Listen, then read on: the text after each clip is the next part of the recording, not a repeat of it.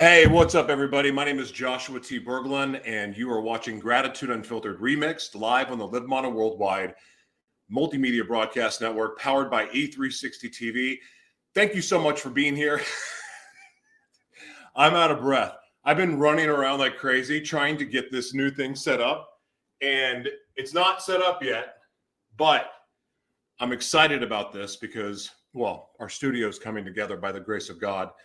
And I'm grateful for that today. Anyway, what are you grateful for today?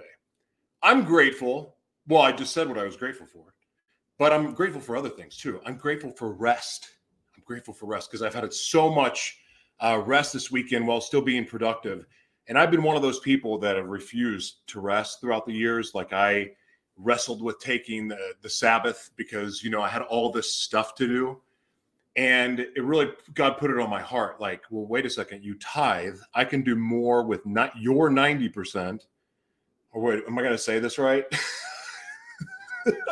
I can do more with your 10% than you can do with your 100 or something like that. Anyway, never mind that expression. I would have just butchered it. But the fact is this.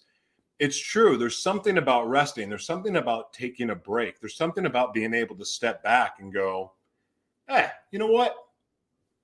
I'm not going to do anything today. I'm not going to answer my phone. I'm not going to post. I'm not going to do a live. I'm not going to do a broadcast. All these things I had to work out of my system because it was one of the most challenging things to do. So I'm grateful for rest because I feel like now I'm refreshed and I'm ready to rock and roll. Hi, wife. Hi. I just want to watch. No, it's okay. My wife is here. She would say hi. You want to say hi? Hold on. My wife's going to say hi now. Hi. So she says hello. And we're about to have an amazing broadcast. We have such a terrific, listen, my mom is the biggest influence in my life. And I am so blessed to have been able to marry somebody that I admire and respect like I do my mother. That said, one of the reasons why that's significant to me is because for me, women that I understand traditions, like traditional roles that people play, traditional gender roles, but there's something to me that I admire probably more so than anything, and that is women that take a stand. For so long, women have been told to, I know that it's changed a little bit over the last 10, 15 years, maybe. That said, women are not really put in position the way that I think that they should be. They have not had an equal playing field.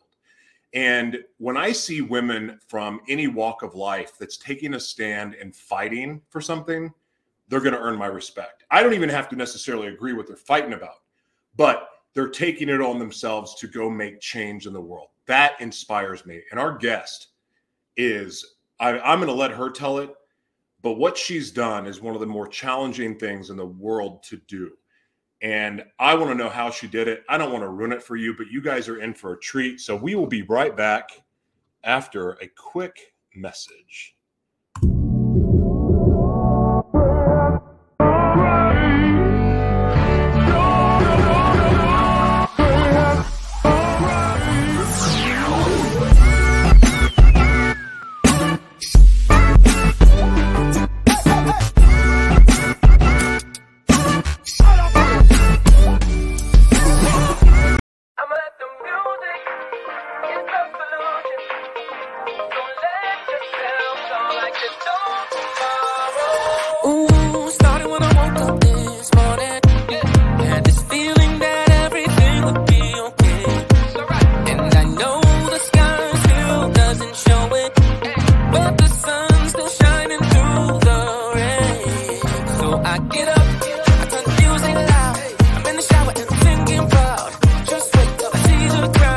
I'm about to turn it up right now. Get up, that's all around.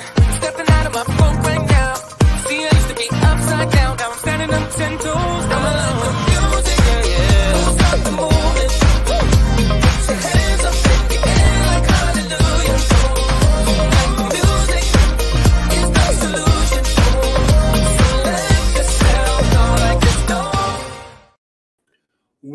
Welcome back to Gratitude Unfiltered Remixed. I'm your host, Joshua T. Berglund, and I am freaking excited about today's broadcast. I think it just finally started to hit me a little bit. I'm excited. We've been trying to do this for a while now, and when we first talked, I got a taste of what she was about to go do, but here's the thing. I hear a lot of people say they're going to do a lot of things. About 10% actually go do the thing, but very few actually go do the thing and then some. Ladies and gentlemen, I am honored to introduce you to our guest, the one, the only, the warrior for justice, the world changer herself, Kaylee Kozak. What's up, Kaylee? How are you? Hey, how are you? Welcome to Gratitude Unfiltered Remixed. I'm good. I'm so excited to have you on. Before we get into all the what you're up to, what you're doing, what you've done, and why, what are you grateful for today? I'm grateful for the beautiful weather in Phoenix today. It's so nice out. And I'm grateful for people that are willing and ready to take a stand and fight for things that matter for them. And I feel like they don't get enough acknowledgement and appreciation. So I just want anyone out there to know who's actually doing something, that I am grateful for them. Amen. That's very cool. So you, since we've talked last, you've changed a law, or you've gotten a law put in place. But before that, tell everybody a little bit about who you are, what you're about, and lead us into, you know, your amazing child and what you've decided to do, what you've done. So my name is Kaylee Kozak. I'm really just an everyday person. I am married. I have 5 kids, so I'm super busy. And I have been blessed enough to stay home and raise them. That was so important to my husband and I to have that. And God has just provided everything for us. And that's not to say we haven't had hard times, because who hasn't? But for the last 12 years, I've been a stay-at-home mom. And last year, I kind of thought, pre-pandemic, I thought that I would, Wait, did you say what I think you just said? I did, yes. That's awesome. I thought about going to nursing school. I graduated college with an interdisciplinary studies degree in 2019. And I thought, you know what? I'm so young. I want something more for when my kids get older. And so I kind of started pursuing nursing school. In January of 2020, I got a phone call, one that really changed my life, that I was not expecting.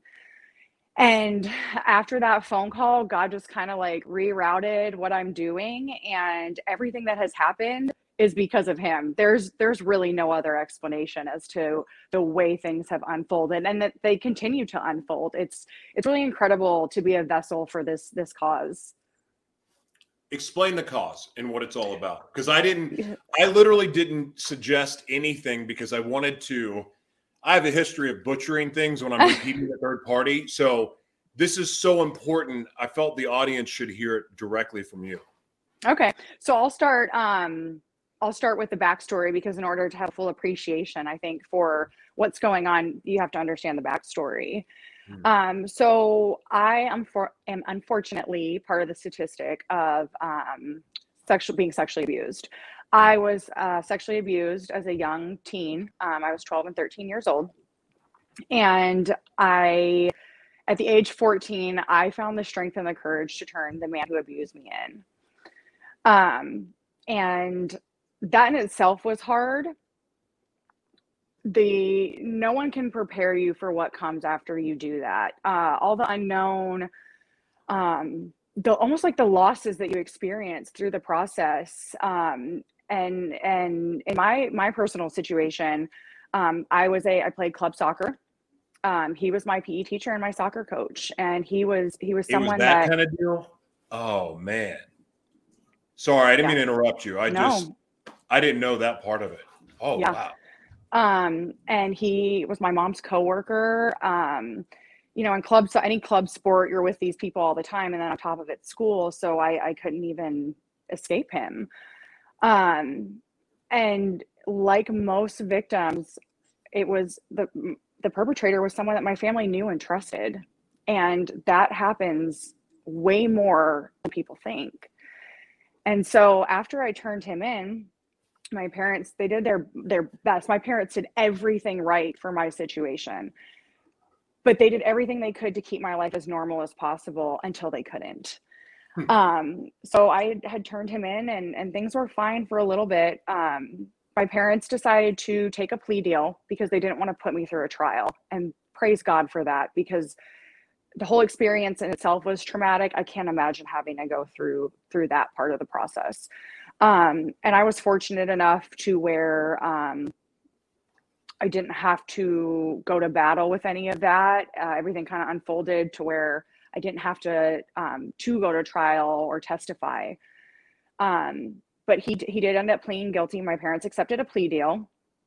And so he pled down to 2 counts, and he also he specifically asked for lifetime probation in lieu of extended prison time. And so at the time, my parents had agreed to that because they thought that was setting me up for the best success for my future. Yeah. And after it all ended, because it kind of did after he pled guilty, life went on. Life never stops. And I just was kind of left to pick up the pieces of what I had been left with. And unfortunately, that whole experience was like the pre-surface to the trauma that came after. My family completely fell apart. And it was that was traumatic too. And then I had to stop playing soccer. I couldn't go back to my soccer club because of things that had unfolded through the process that we learned. So Hold on, back up really quick. I didn't mean to interrupt you, but no. there was like 5 different things that spoke out to me, but I want to go back to your parents. Mm-hmm. Because a lot of times when somebody's molested, they don't, unless if it's of course the family member, but there's a lot of that they usually don't know. Like the parents usually don't find out until much, much later. It sounds like almost in real time they were aware. Is that correct? No. So they did not know. And I said it was a year. The abuse had stopped because I switched schools and I switched soccer teams. And so my freshman year of high school, I was watching this video, and it was in school, and it was about grooming. And it just hit me. Like, I knew it was wrong. I knew he shouldn't have been doing those things, but he had me so convinced that this was different and that it was okay. And he groomed my entire family. And so after I saw that video is when I went and I turned him in. And when the school had called my parents, they had no idea. Golly. So what was that? Can you talk about what your parents did right about how they handled it, and how, if anything you could change, you would change? My parents did everything right. Honestly, what they do then that was right, so other parents will know. They prioritize me, and they listen to me, and I mean a few different things by that. My parents could have ripped me away from the club soccer team, and we had that conversation. But that was what I lived for. I dreamt of being an Olympic soccer player and going to college on a full ride soccer scholarship. That was everything I ever wanted when I was younger. And they said, no, you can stay unless something happens. And actually, the week that he was arrested, we had a soccer tournament, and we showed up to that soccer tournament, and a lot of individuals from the club soccer team were wearing shirts that said, "We support our coach." And my parents said, "Do you want to leave?" And I said, "No, I didn't. I just wanted to play the game." Wow. You played the game, right? Yeah. So I ended up staying with the soccer team and playing until the people who were high up in the club and the organization ended up bailing him out of jail. And at that point, my parents said, "We're done." How many years ago was this? When he was turned in? Yeah. Or when 2000, I believe it was 2006. So this is really not that long ago that this is happening. I just can't even wrap my head around the people that were wearing T-shirts supporting the coach. Mm-hmm. Is this just how dumb or naive society has been, or what do you think? Or how did you even feel about that? Seeing people wearing T-shirts in support of your abuser. So it's funny because you hear a lot about, when you're going through trauma, a mental block. Yeah. And so I don't remember that so much. What I remember more of during that time was, they said, oh, we won't reveal who she is. They might as well have said my name. They said what schools I attended in the past and was currently attending, which team I was on. Thank God social media wasn't a thing like it is now. But I had so much taken away from me. I just wanted to play soccer. I mean, when I tell you that was really everything that I lived for. I just could zone out, and that was my game. I loved it. And so that wasn't so much for me as, I remember I actually printed them. It's funny. And I found them not that long ago, but like Yahoo was like the thing at the time, and that's where people commented, and reading some of these comments. And then again, I didn't know this at the time, but reading the testimonies, the people who testified on his behalf, that was kind of gut wrenching more than anything. Sure. Wow. So I can't imagine. Can I ask you, I want to because there's so much with you that there's a lot. So I don't want to spend too much time on any certain area, but have you been able to forgive him? I have. Yeah. What was that like for you, and when, and can you describe the process of forgiveness for you? Yeah. So this is an interesting, actually. So this will be the first time I've ever talked about this. And maybe we should come back to it, and I should start with the phone call that I got. Go ahead. So don't let me forget, though, because I'll try. I have an audience here, so hopefully I'll remember. They're not drinking wine like I thought they were going to be doing, but my audience won't let me forget. So anyway, go ahead. So last January, as I had mentioned, I received a phone call. Now, again, my parents did everything right just to end that. And my parents did opt into victims' rights for me. So I was supposed to be notified of everything that was going on with him. And I never, ever once was notified about anything in regards to him. And until January of last year, my mom called me, and it was funny because I just knew when my phone rang. And I talked to my mom 3 times a day, but I knew something was wrong. And she said, hey, the Arizona Department of Probation is looking for you. And I was like, what? And she said, yeah, they are calling about him, and they want to get in touch with you. And I said, why? And she said, I'm not sure. So I ended up talking to his probation officer the next day, and she was calling to inform me that he was motioning for early termination from his 2 terms of lifetime probation. And that she was talking to me as if I was a friend. She was not thinking that she was talking to a victim, his victim of all things. Yeah. She said, oh, he's been so good. He's done everything he's supposed to do. There's no reason for him to be on probation anymore. He's been on great behavior. It's likely going to be terminated. And I just fell to my knees. I couldn't even breathe. It had been 14 years since I was ever notified about anything. And then I learned this. So, it took me a little bit to process that, and I started asking questions, and within that week I had said, can I get a restraining order if this is gone? And she's like, oh, of course you can. So as I had mentioned, God's kind of, he has been putting things just in line. Yeah. So my mom's coworker's sister is a sex crimes detective. So I start talking to her. And I said, can I get a restraining order? And she's like, oh, yeah, absolutely. So then, of course, I pull out my file that's this thick to start looking back at everything. And everything's public. So we get on to look, and he's not coming up on the public registry for a registered sex offender. So I start asking questions about that and thinking, well, this is going to be over before it even starts because he has to register as a public sex offender. He's not coming up on the public registry. So I learned that level 1 sex offenders do not come up on the public registry. And they do on the police side, but not on the public registry. And then I learned that in fact, I could not get a restraining order. Yeah. And when I asked why, they said because I wasn't in current danger. And I said, okay, so if his probation goes away, what is in place for my protection? Nothing. I said, are you sure?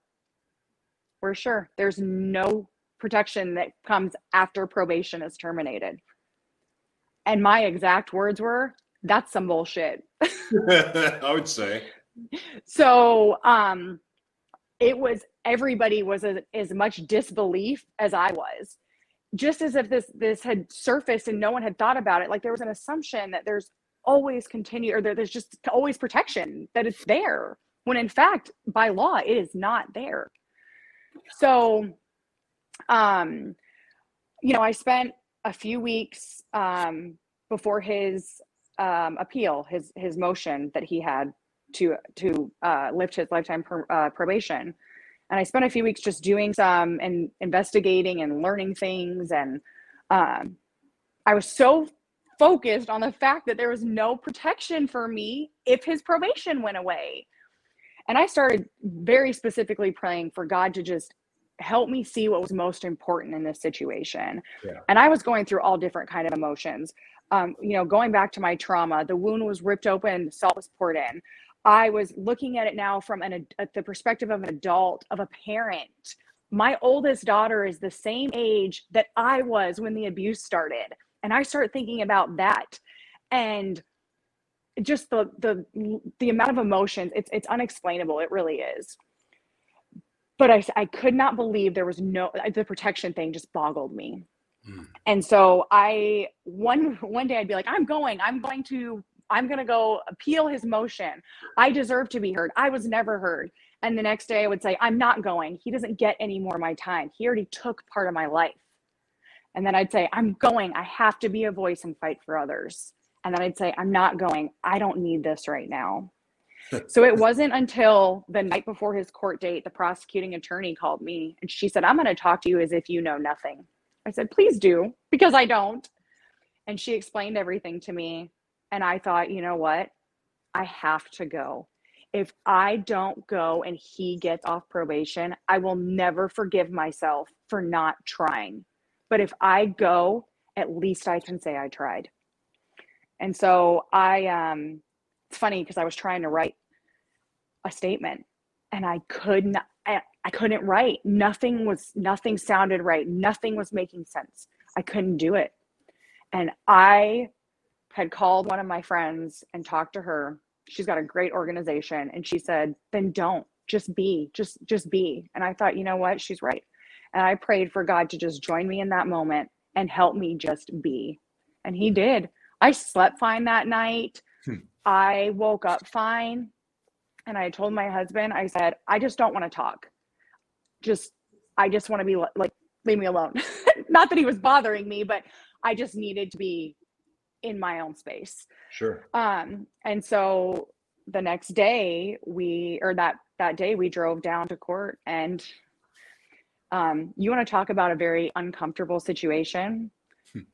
Every third Friday, again, pre-pandemic of the month, the sex offenders all get to go in motion for their probation to be terminated.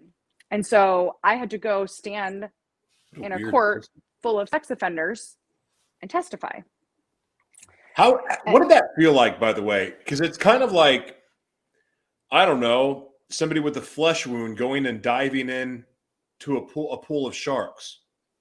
Like, what was that like? Very awkward is the only way I know. I'm very, very awkward. You get off the elevator and everyone's waiting in the lobby, and you know, it's not like you're walking into a lobby and you don't know what's going on. you know you're walking into a lobby full of sex offenders. Yeah.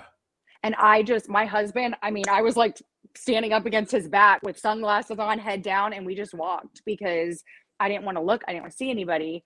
And we went into this room in the back, and I told everybody, I said, you can talk.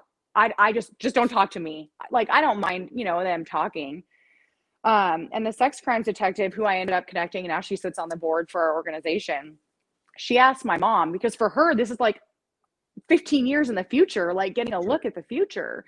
And she asked my mom, she said, had you known we would be here in this moment and that the lifetime probation could be terminated, would you have ever agreed? And my mom said, absolutely not. We were told a lifetime, not 15 years, a lifetime. So, and then you want to talk about defeating. The first 3 sex offenders that got up had their probation terminated.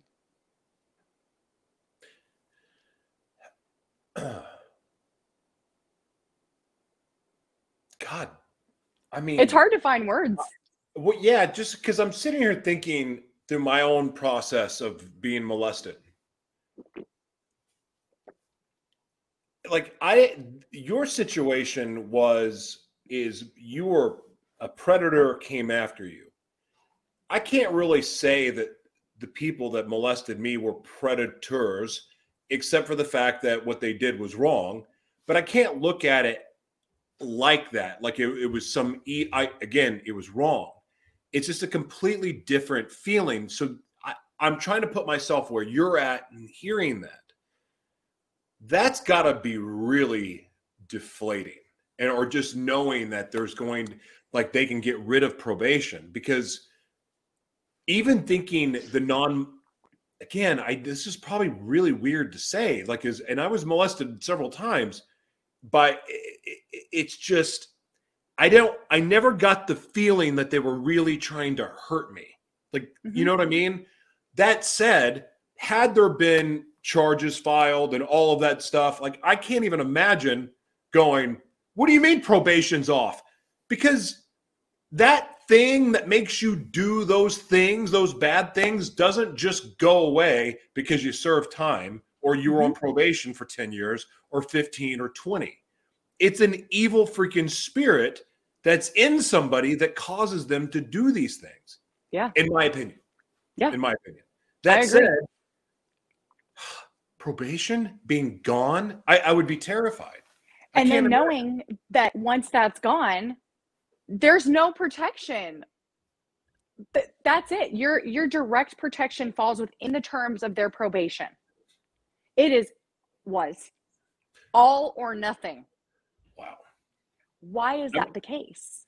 Well, look, other than the fact that I know, like on the trafficking side of things, I'm pretty familiar with like that system and the people that are involved. I have an answer for that.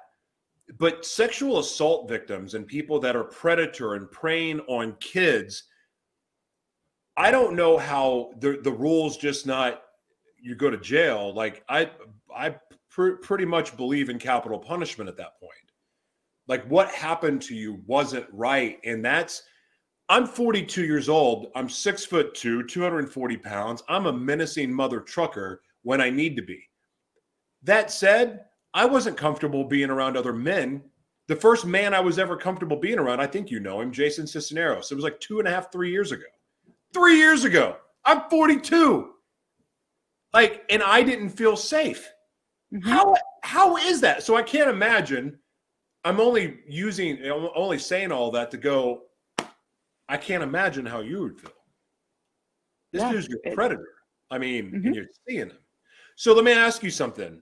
How did that affect your relationships? Like when your love relationships, dating, when you fell in love, like how did that impact your life, your romantic life?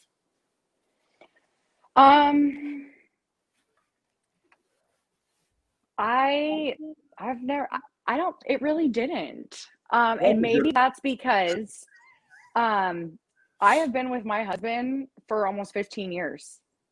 I don't even know anyone that's like me for 15 years. I mean, 15. Yeah. Wow, that's amazing.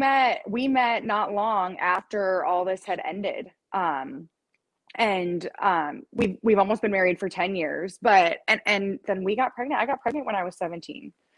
And so I don't know if I never just had time to heal, and then him and I have just grown together.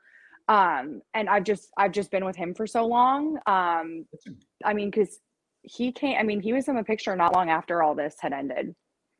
Listen, I wish I could have. No, I have no regrets, none, because I love I love everything about my life now. So I have zero regrets, ever. But there's been times, like I'm like Jessica and I's relationship now. We weren't both completely healed before God brought us together, but I did a lot of healing to be able to have to go into the relationship, and the same with her. But our 2 years together. Golly, it's been 2 years, almost. Oh, actually, over 2 years now. We've helped heal each other and heal parts of us that I never knew needed to be healed or could be healed. So there's something to say about, you were fortunate, because if the roles were reversed and said you not met your husband and you just started dating and you carried, forgive the term, baggage, because I'm not judging because I got plenty. So it's not a judgmental statement. I just can't think of another word. It's like when you bring that baggage into a relationship and then it doesn't go well, and now all of a sudden you've got more baggage and you go to the next relationship. Very few people take the time to heal before they go into the next relationship. So therefore, all the garbage and the BS gets carried over to the next place that you go. So what a blessing that is, that you didn't have to go through all that extra bull crap. Instead, you and your husband just heal each other. It's kind of beautiful. It's very romantic, actually. It is. I'm very lucky to have him. And he's, it's interesting because he's been an inside outsider throughout this process. I don't know how else to say it, because I can't imagine how he felt walking into that courtroom and seeing this man. And he did. And I'll be damned if we didn't walk down the same aisle, because why would it happen any other way? And, and so I know that made him uncomfortable, and he has his own emotions too. And then, like I said, our oldest daughter is the same age that I was. It's just a lot to process. And we talk a lot though. And, we do the whole 75 hard thing. So we talk all the time. But I'm very, very lucky to have him. So, but in that court, back to the forgiveness thing. Yeah. In court that day, I was never able to write anything. I just got up and I spoke from my heart. And there was not one dry eye in that courtroom. Not one. And I couldn't tell you everything I said, because it was like a movie. Everything was like, wah, wah, wah, wah. And I just spoke. Every time I do that, this show, it's the same thing. I get it. Yeah. And I remember the judge talking to me, and I don't remember anything that she said. And I was almost like in a trance. I just remember a grown man in the back corner sobbing. Like, I remember hearing him, like, hard sobbing. And I do know that I said a few things in my testimony, and I have my testimony. I haven't opened it yet because I'm not ready. I'll open it when it feels right, but I'm not ready. But I do know that I brought up that if his probation was terminated, I would be left with no protection, and I have a problem with that. But that I can't carry the weight of what he has done or what he may or may not do. I can't carry that weight. God doesn't want me to carry that weight. No. And that I have forgiven him. I forgave him a long time ago for what he did to me. And the weight that comes off of you, that forgiveness, that's for you. That is between you and God. True. And I just can't, I'm telling you, the fact that I have been able to forgive him, truly forgive him, is why I have the strength to do everything that I'm doing right now. Can I ask you something? Yeah. Are you grateful you were raped? I wasn't raped. Oh, what would you call that? I was sexually abused. What's the difference? Lots of difference. I wasn't raped. Thank God. Okay. All right. Okay. It was damaging. So were you grateful that you were sexually abused?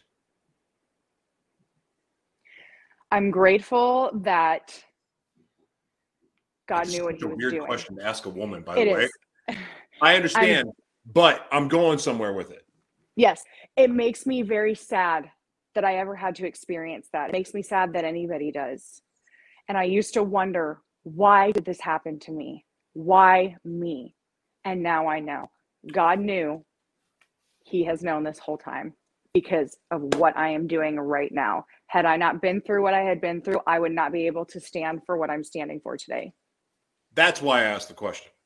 I know it sounds really messed up. I understand. Like, are you grateful that you were raped? Are you grateful that you're molested? But the same with me. I can go through the list of things, and I can honestly I mean, this is what Gratitude Unfiltered is. It's how Mm-hmm. it was born and what it's all about. So I mean, yeah, for me, I've gotten there because I've been able to get to this place of forgiveness, as you Yeah. spoke about, and also in gratitude for those traumatic moments because God's using all of it. Mm-hmm. My whole career is born, my dreams, my passions in life, all of it. That trauma that happened was just the fuel for all of it. And now it doesn't affect me. I can talk about all those things. So Yep. I'm not trying to make light of anyone's trauma, but I'm just trying to show you here, this is very beautiful, amazing woman that can say, I don't want to say it for you, but that has gotten to this place where she can look at her trauma with gratitude because of now what she's doing with her life. And every one of you that's watching or listening right now has the same opportunity with all of your trauma. It's Kaylee's not special. She is extraordinary because she stepped into her purpose and she's special and she's extraordinary, right? But so are you. So am I. So is my audience in here. They're all extraordinary because God made you that way and God gave you an incredible purpose. And yeah, crap happens. Awful, evil things happen. But the good news is God can use all of it to do some really amazing, cool things with. And that is what you've done. Will you talk about Kaylee's Law? Yeah. Excuse me. So had I not been through this, I never would have been able to shed light on this. And I think that you can't live in that trauma. I refuse to continue to identify as a victim because I'm a fucking survivor. That's what I am. And because of that, you're a thriver. I have been able, that too. More than a survivor. I have been able to see something, not even one thing, this area that is so broken and be able to say, wait a minute, there's a problem here. And that doesn't mean that I don't hurt or struggle at times. That doesn't mean I don't have moments of weakness or sadness, because I absolutely do.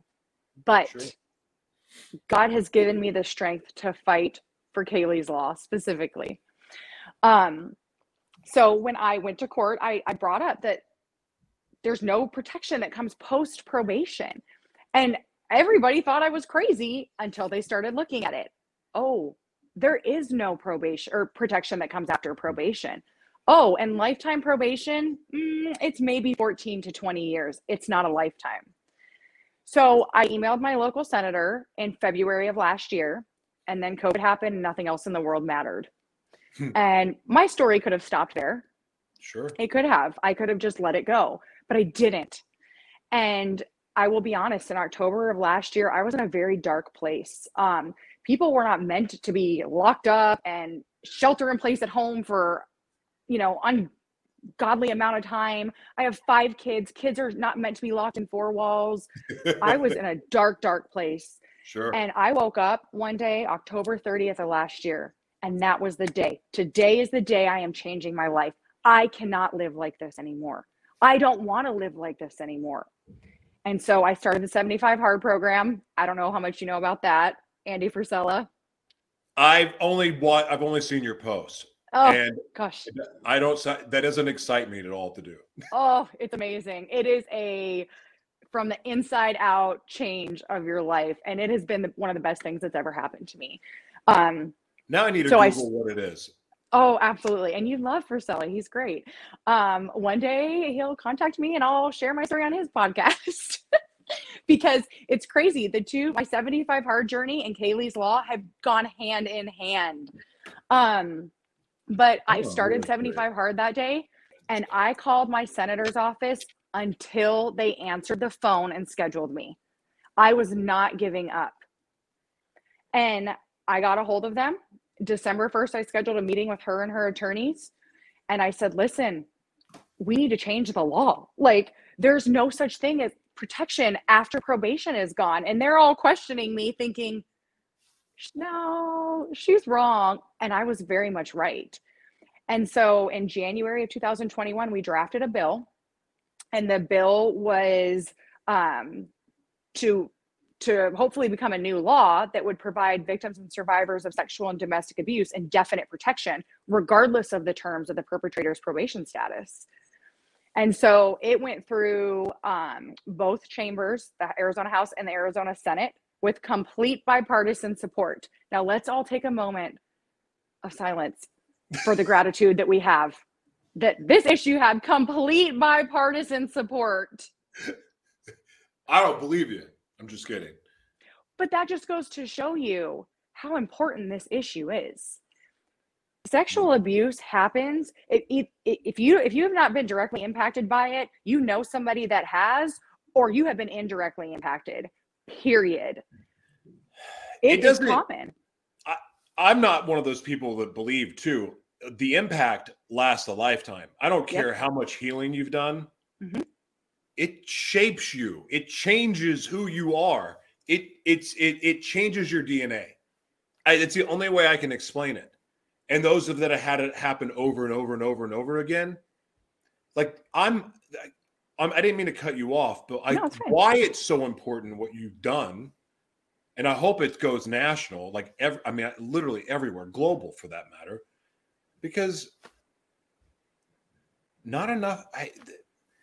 The damage that happens when you take a child's innocence, and a child really 15 years old even is too young. Yeah.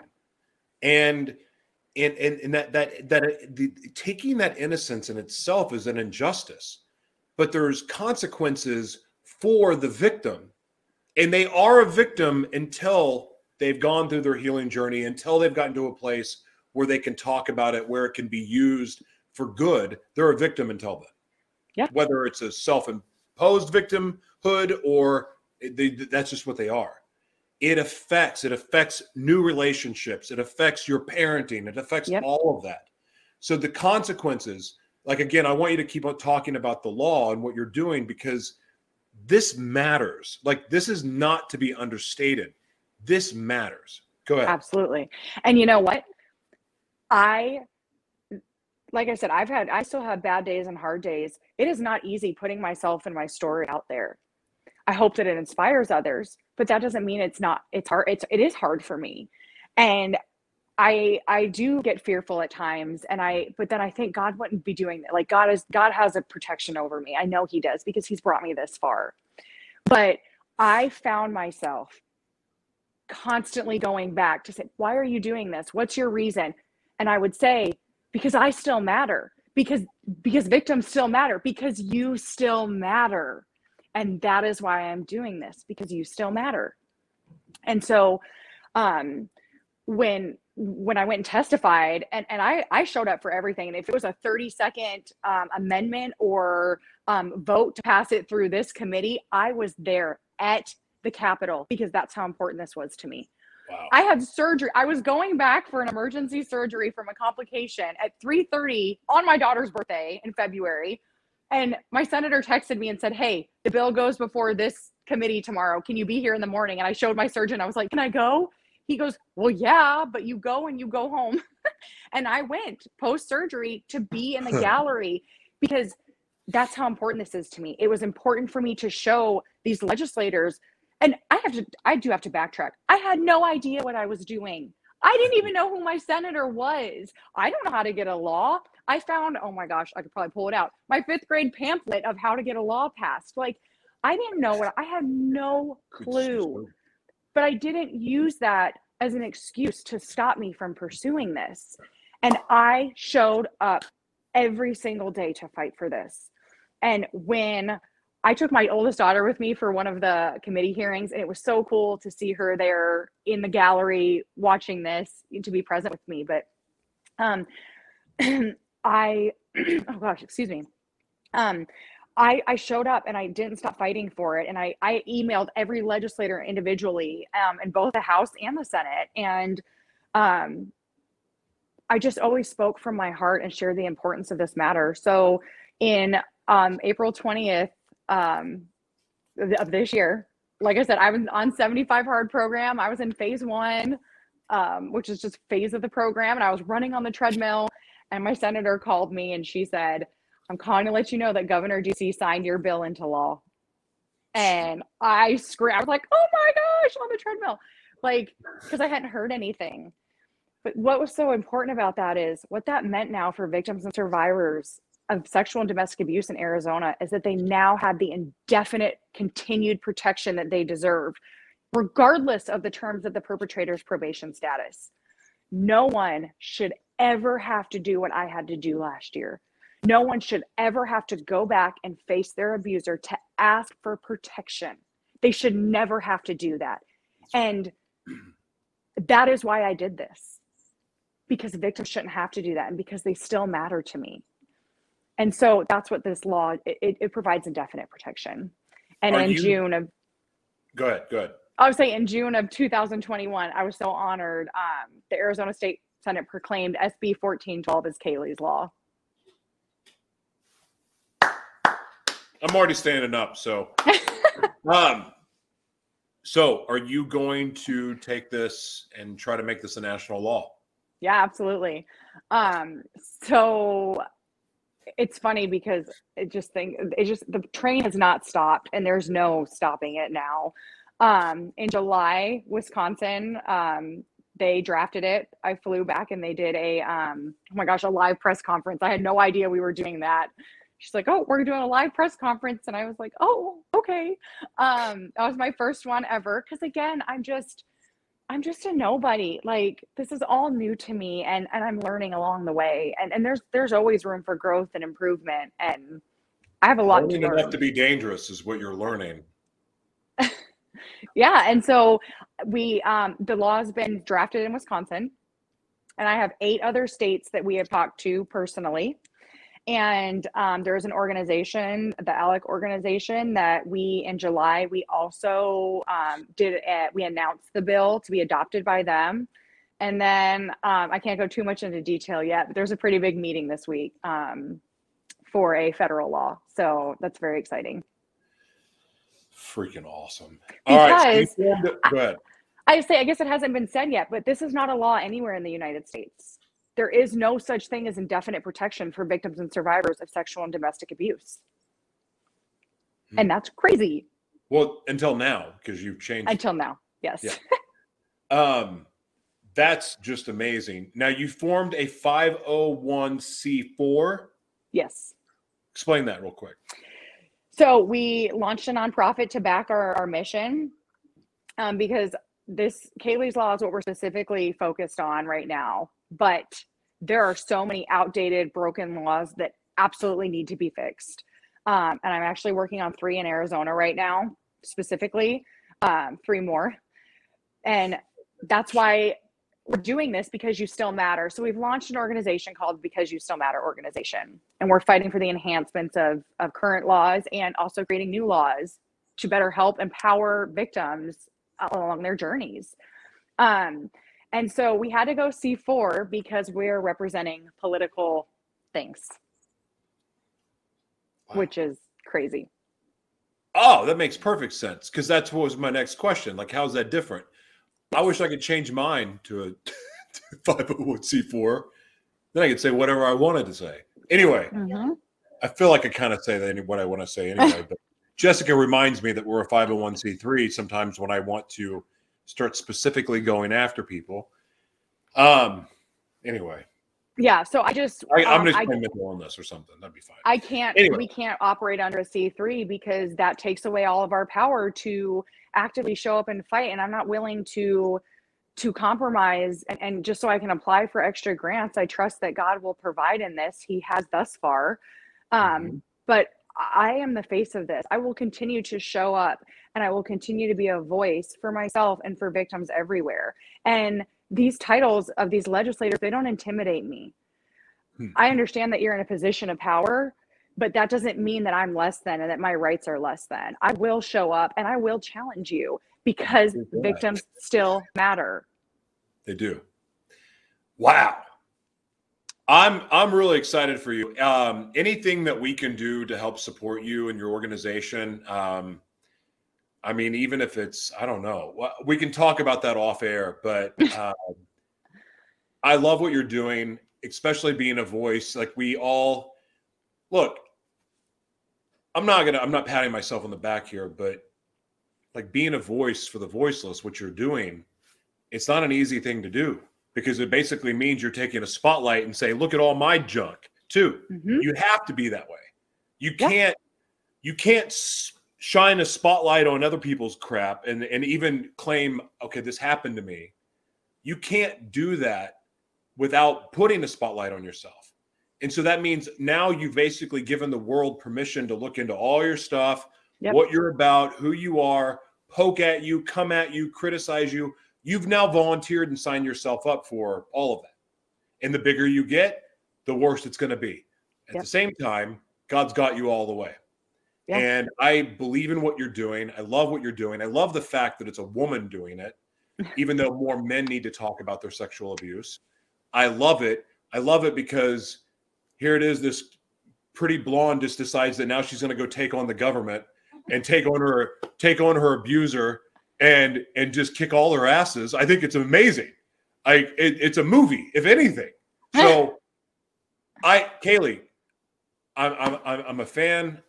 You have our support. Anything we can do to support you. Of course, we know John and love John, and but we just, I don't know. I think what you're doing is awesome, and anything I can do to help support you, just let me know anytime. But thank you. I appreciate that.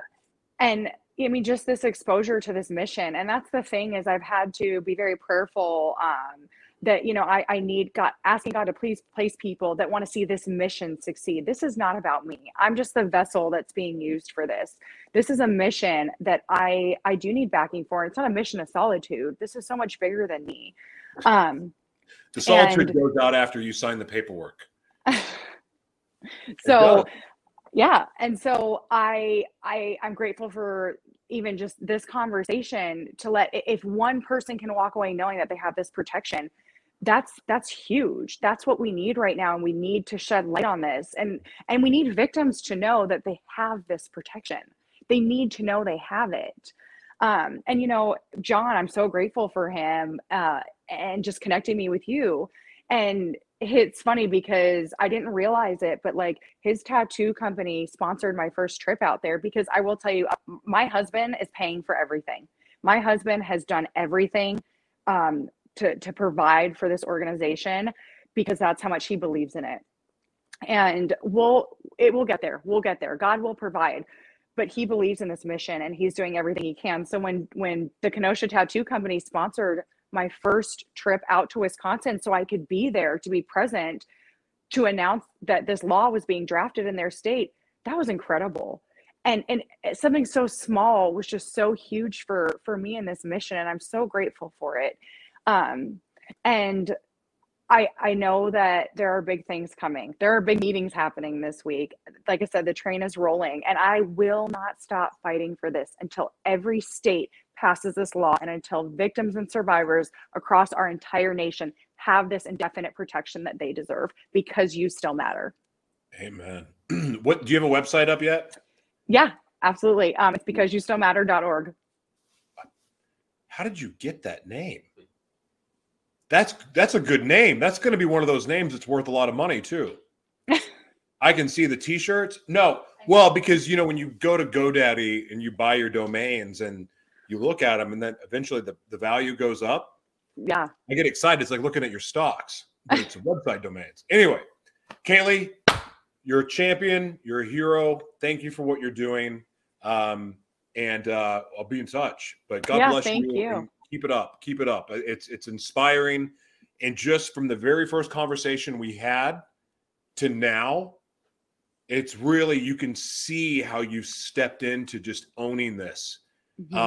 Where it's not you're not all over the place. Like, you're in it, you're present, and you're ready for all of it. And I'm really, really excited for you. And we're cheering and praying for you. So thank you. Thank you. All right. God bless you. See you soon. Thank you. You too. Bye. Bye-bye. Kaylee Kozak, everyone. Thank you guys so much for being here. No music today, but God bless you. Thank you for being here, and thank you for sharing this out with your friends. And you guys go support her. If you're watching on the Libmana Worldwide Multimedia Broadcast Network, the media kits that we publish, you'll find all of her information there. You'll be able to contact her directly, support her cause and what she's doing. She's truly being a voice for the voiceless, and your support. You guys go support her. I'm not going to even ask. Just go support her. God bless you. Thank you for being here. Bye-bye.